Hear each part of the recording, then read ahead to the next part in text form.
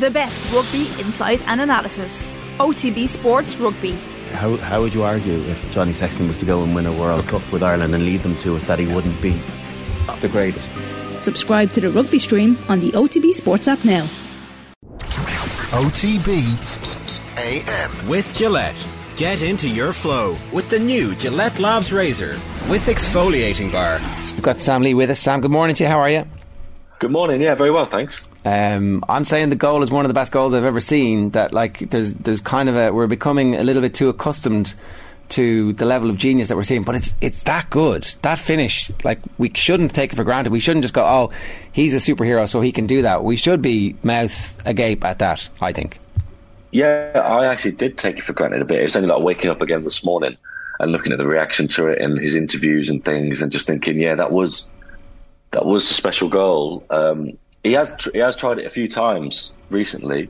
I think against Sevilla last week. I remember speaking to people who've been at the game, and with the fans, and they were like, "Why did he try and kick it that time when he could have headed it?" And I was like, "Yeah, he does that a lot." And I think he did it in the Community Shield as well, that famous game, semi-famous game, where people were like, "Oh, what's going on with him?" So yeah, he's got it in his locker, you could say. And afterwards, Guardiola said it reminded him of a goal that Johan Cruyff scored against Atletico Madrid. He said Guardiola said his dear friend Ibrahimovic had that ability to put his foot on the ceiling and be elastic, and Haaland is the same. Yeah, I mean, the thing with Haaland is, in terms of being mouth agape, when he was young, he wasn't big, he wasn't massive, but he was a great finisher because he had the right instincts, he had the right movements. He knew how to get the advantage over bigger, more physical defenders purely through his movement and positioning and the timing of his runs. And then obviously he became massive.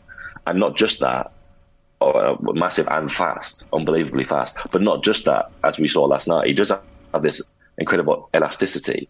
So it's not just bursting away from defenders and finding the space and the right timing, but if the ball is 6 feet in the air, he doesn't necessarily have to head it, which is incredible, and it does make him quite the sight. And yeah, 13 goals in 8 games. It's all about I mean, I knew he'd score lots of goals, but I didn't think he'd get this many. It's all about the assist, though, Sam, isn't it? I mean, we've been having this conversation this morning. It's all about the Cancelo assist, surely. Yeah, but then it's one of those where if the ball's 6 feet in the air, is it perfect? But then he could have just headed it, I suppose. So, but yeah, that Cancelo assist. Talking about things that people try often, Cancelo, he does like to do that increasingly. It was funny actually because whenever Bernardo Silva passed him the ball, I mean, I'm sure this was just the best pass in the situation, but he was always giving it to him on his right foot, so he'd have to curl it inwards, like more traditionally, with his toes, with his instep, that kind of thing. But he got the ball from Nathan Ake in a load of space, and he thought, okay, well, Bernardo's not forced me to use the inside of my foot now, so I'm going to do what I want. I'm going to use the outside of the foot, which he did in that game against Everton last season for the Raheem Sterling goal. He did it in the build-up to another Haaland goal against Forest, I think 2 weeks ago. Yeah, he loves doing that, and it's one of those, isn't it? When people say, "Oh, people are showing off with back heels" or whatever it may be. Sometimes it's just the best option. Sometimes it's the most effective method of getting the ball to where you want it to go. I think with Cancelo, he's so adept at doing that. He can do it. It's not showboating, just crack on. There was a bit where Bernardo Silva looked like he was able to walk on the ball as well, where he just ran into the ball and the ball stopped and then he flicked it. Yeah, it was there was just a level that they brought the game to, maybe because they were inspired to bring the game to it by Dortmund. We were talking earlier about, does the arrival of Haaland guarantee a Champions League? And does it, maybe if they win 3 out of the next 4, you can say, yeah, well, it turns out it did. And until they do it, you can't say they've done it. But I did think the early stages in the game, there was a bit of a template for what you need to do against City. That Dortmund were really, really, really, really good, and that hopefully the rest of Europe, from a competitive standpoint, is looking at that going, okay, well, let's put it up to City in the way that Dortmund did, and let's see if a moment of absolute sublime genius is going to separate them from us at the end. Am I right? Is there a way? Is there something specifically in that first half with the energy and the hunting in packs and the discipline, and just even the street smarts to drop when they needed to drop from the Dortmund defence and midfield, that will give Pep a challenge as the season progresses? Yeah, well, this is the thing. Normally it's in the Premier League, and it'd be managers of clubs that aren't expected to beat City, and they'll say, look, you need City to have an off day, and we need to play to our absolute maximum to have any chance. And much what happened last night, but City still won anyway. City were terrible for definitely an hour. I've never been bored at a City match before. I've sat there plenty of times, over 7 years, and thought, they're not playing well today. This isn't very good. It's not quite clicking. But I've never been bored, I don't think, or not for a long time. But the first half was terrible. They were no good. They didn't really improve until about the hour mark when the subs came on. And then they got a bit better, but it was only until Stones flashed one in from 20 yards that they actually sparked the fight back. So they weren't very good. But yes, they still won. In terms of Dortmund's approach, they were very good. I'm not saying it was similar to Atletico Madrid's, because Atletico Madrid back in April were very deep. Didn't really counter-attack at all until part of the second half. But that, being compact, denying those spaces between the defence and the midfield, so De Bruyne and Gundogan can't drop in and get on the ball. Yeah, those kind of ways, they do frustrate City. They'll frustrate anybody, defending in a low block. And then if you counter-attack with pace, if PSG can do that, be that disciplined, but then counter-attack with Mbappe and Neymar and Messi, then it's so much harder than even, playing against... West Ham are a good counter-attacking team. Leicester are a better counter-attacking team, when Leicester are playing well. But then if you add in the best players in the world on the break who aren't just fast and know how to counter, but have got high individual quality, that's where you start to get issues. Real Madrid could do it as well with their pace.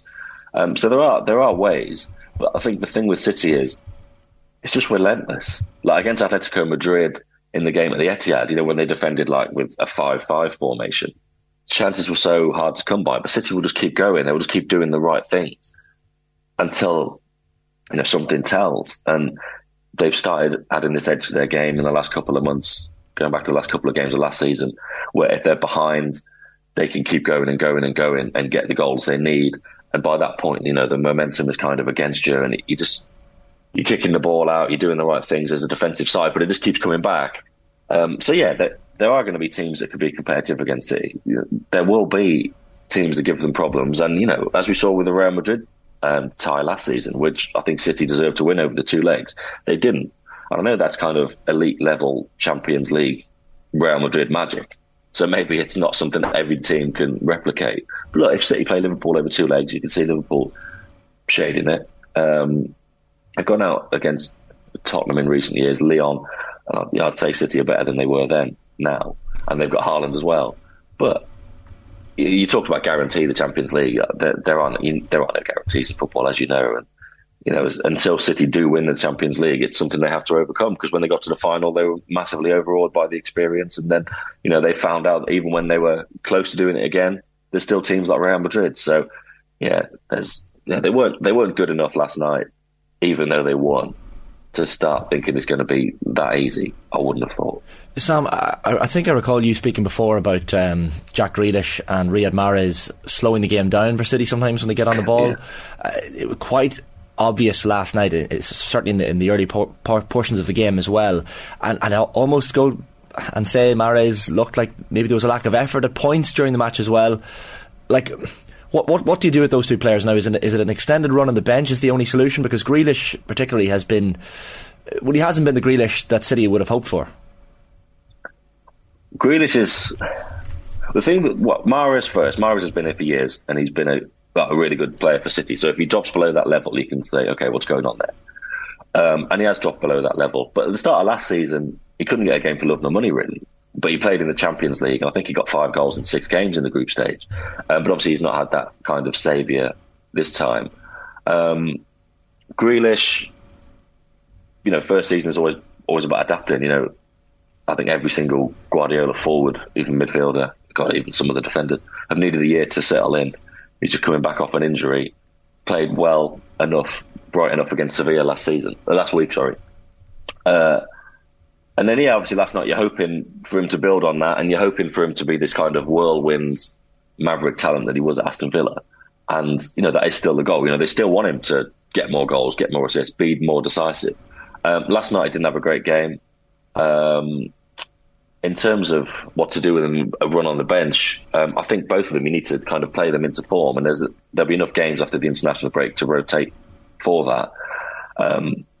But again, look, they were charged with doing a lot last night. They were charged with getting the play going individually, and they didn't do it. They didn't have good games, but just nothing really worked last night. You know, inverting wingers, but without any kind of natural width.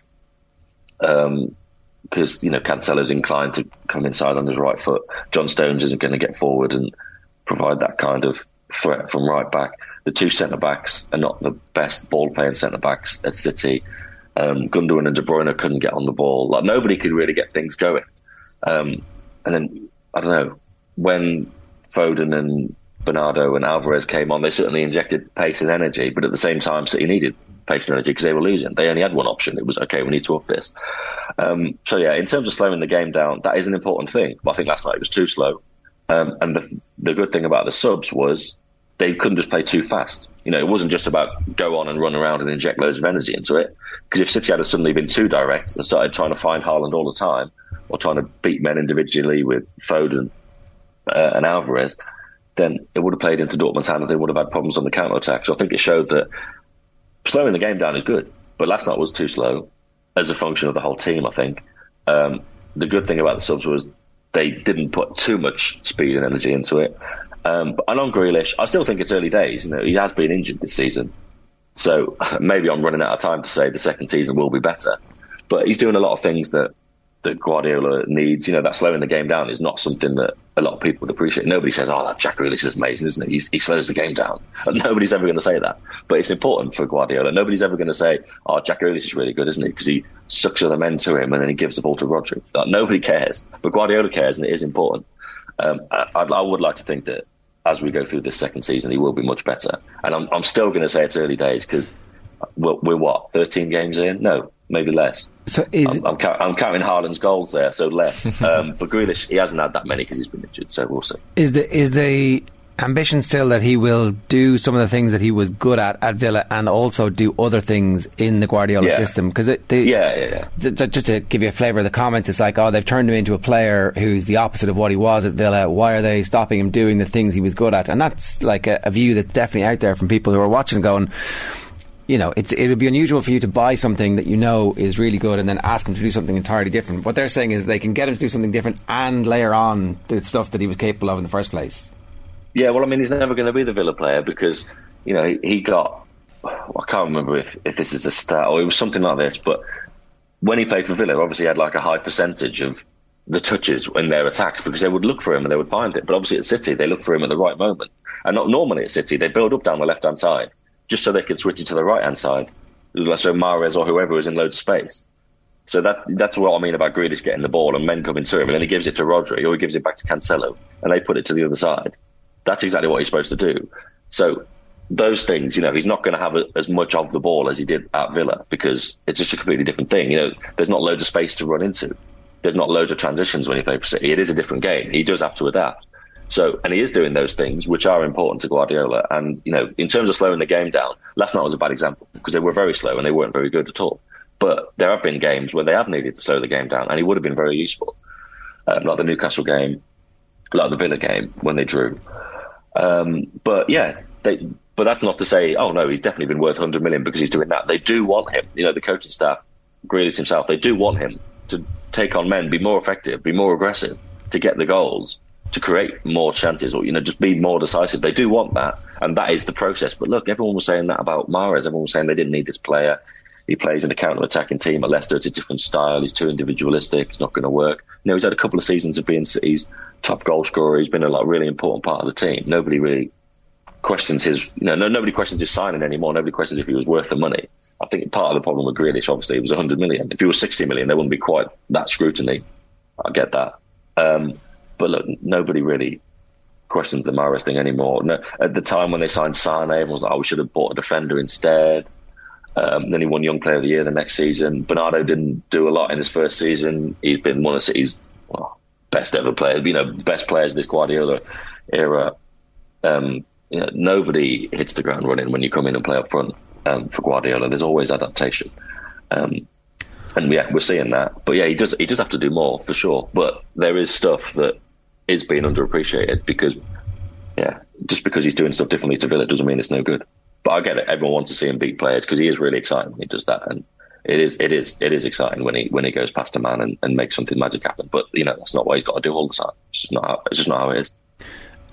Again, the comments are coming in asking about has he taken on a fullback? Asks Bruce Robbo. On the outside once. Is he allowed to take on fullbacks on the outside? Is that like not the plan? As you say, there's a very specific plan where you create an overload on one side, put pressure on the defence, and then switch it really quickly, and loads of goals come off that. Whereas actually, if he beats a man on the outside, nobody else is in position, and then he's done this thing on his own, and everybody's like, well, that's very good, but ultimately you look great, and there's going to be a TikTok of that, but nobody else is in situ. I'm trying to think. He'll carry the ball rather than beat a man on the outside. I'm trying to think. In my mind's eye, I'm thinking more. He'll carry it down towards the corner flag, but then because the other team are generally set up deep, there'll be the fullback. There might be one of the three centre backs or a midfielder in there, and it's kind of 2 against 1. And we know Grealish attracts players. So in my mind's eye, he's carrying the ball down towards the corner flag, and then he's coming back, and then he's giving it to Rodri or Cancelo for the switch. I'm trying to think as well. It just seems like the most profitable way in terms of generating something is to carry it inside. Guardiola loves that kind of inverted winger threat where you go inside towards the goal. We've seen Sterling do it. Try and curl one in from the edge of the box. Mahrez does it as well, that kind of thing. But the thing is, with Mahrez or whoever plays on the right, they've got the option of somebody kind of either overlapping or underlapping them to get to the byline. And then, like the goal against Sevilla last week, the first Haaland goal, where Foden played the ball in behind to De Bruyne. De Bruyne was running through that inside channel, and all he had to do was square it across to Haaland. They look for that all the time, but they don't really do that so much on the left. So in terms of him having to beat a man on the outside, look, if it was like a transition and he had space to run into, he could easily run around him, get round the man that way, and then come back inside towards the goal. But I think when you're up against a defence that's set, you go in towards the goal to make things happen. If you go outside, there's not really those people there set up to profit the attack. There's not that attacking structure there, I don't think. And he's not.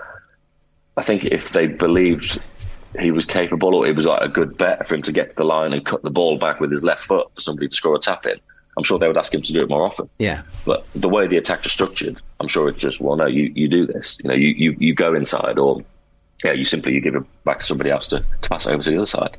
If he had more of the transitions, I'm sure it'd look much more like the people we expect him to be, the player we expect him to be. Yeah, and look, maybe as Europe goes on and they play better teams who have more of the ball against them, there might be more opportunity for that to happen. Can I just ask you about what's going on with Ruben Diaz? Because he looked like the standout centre back in English football over the last 2 or 3 seasons, and seems to be fit, but wasn't playing last night, even though 3 centre-backs did play in the back 4.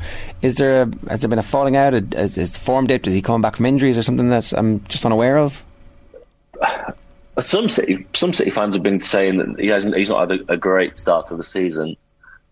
I can't say I've noticed anything too alarming. There was a game recently, and with the games being cancelled, I can't remember which one it was. But he was really good. I don't know. Guardiola said yesterday he had to pick the team with the Wolves game in mind, and that's this is the thing when we talk about individuals in the system. Last night, it was one of those teams where it just didn't quite fit together as pieces. I said about the defenders not being the best on the ball, and the fullbacks not really offering any kind of width. The wingers not really offering any kind of width. It didn't really add up until they changed the dynamic with the subs and needing a goal. But yeah, there was an element of picking the team with Wolves in mind, and I wonder if Diaz not playing was part of that. Giving minutes to Ake because he's been good at the start of the season and then he got injured. Giving minutes to Akanji to bed him in case they need him. Maybe it'll be Akanji and Ake at Wolves. I doubt. I can't say for sure, but I doubt very much there's been a falling out. He's like the most kind of professional up at dawn players in the whole squad. No injury as far as I know. It's rotation, I guess. Akanji's an interesting one, Sam, because I think when he arrived, he was quite clear and confident in pointing out he doesn't want to be a 5th choice right back or centre back for City, and even he was quite heavily criticised at Dortmund for some performances in seasons where they kind of pushed Bayern but didn't quite get there. like, I thought he was quite, like, reading some of the papers this morning before we came on air, and he was getting ratings of 5 out of 10 and 6 out of 10. I actually thought he was maybe a little bit good, better than that, and competent at the very least last night. Like, he's probably put his hand up as someone who can certainly be an option for Pep in that position. Yeah, for sure. So he made a solid enough debut at Sevilla last week. Again, last night, the first half was just so bad. The only kind of bright spot that I thought was just Akanji was solid enough. You know, he's not especially bright in his passing so far. Guardiola says he can break the lines like Laporte, which would be great. He hasn't done it so far, but you know, he's just bedding in. Maybe a bit, you know, tentative. There wasn't the option to really pass to anybody in those line breaking passes last night anyway, because of the things we've already mentioned. But no, I thought he was good. I mean, I think Bellingham. I think Bellingham was his man for the goal, and he kind of went napping a bit. So, I mean, maybe that explains. Well, it probably does explain the low marking, because if you're only, you know, if you're trying to write a million things live and you're looking up every now and again, you're not going to see him too much until he's not great for the goal. But no, overall, I thought he was very solid. And you know, like I said, City were bad for an hour. He was one of the bright spots for sure. And yeah, he does look like an option, but a surprise signing. You know, City don't normally make late moves in the market. His name hadn't been around at all. Nobody was expecting it. And he come in, and again, you don't really know what to expect. You think he's going to be fifth choice, but like you say, he's not planning that. I don't think anybody would plan that when you go to a new club. And yeah, with the injury problems they've got, he's got an opportunity there. And so far, playing in the 2 Champions League games, yeah, I think he's been good. And I get the lower rating because of it wasn't great for the goal, but he was one of City's best performers over the 90 minutes last night, which isn't saying a great deal, to be fair, but he was good. Very briefly, Sam, the Todd Bowley idea for an All-Star game, North versus South, are you looking forward to covering this game as a Man City correspondent? I don't mind it, you know. I know everyone hates American suggestions of our things. Like Klopp's right. When would you play it? And the idea that it would raise 200 million or, you know, it's similar. And the idea that they would then give that money to the Football League is just laughable. It's not going to happen. But as a spectacle, yeah, why not? I'd see it. I mean, it's not practical whatsoever. But would I be looking forward to seeing it? Yeah, I'd watch that. I think people are suggesting it as an alternative to the Community Shield. Which again still probably doesn't work, because nobody wants to give away their players when you're just about to start the season for a mad game that nobody's going to care about. But yeah, I'd go to it. And look, don't tell me you wouldn't watch it. Maybe the week between the end of the season and the Champions League final, so none of the players involved in the Champions League are playing, but everybody else is, you know, either about to head off to the beach. I'll tell you what, we've got a spare week between the World Cup final and Boxing Day. They can move the Carabao Cup, and they can do it then. That'll be fine.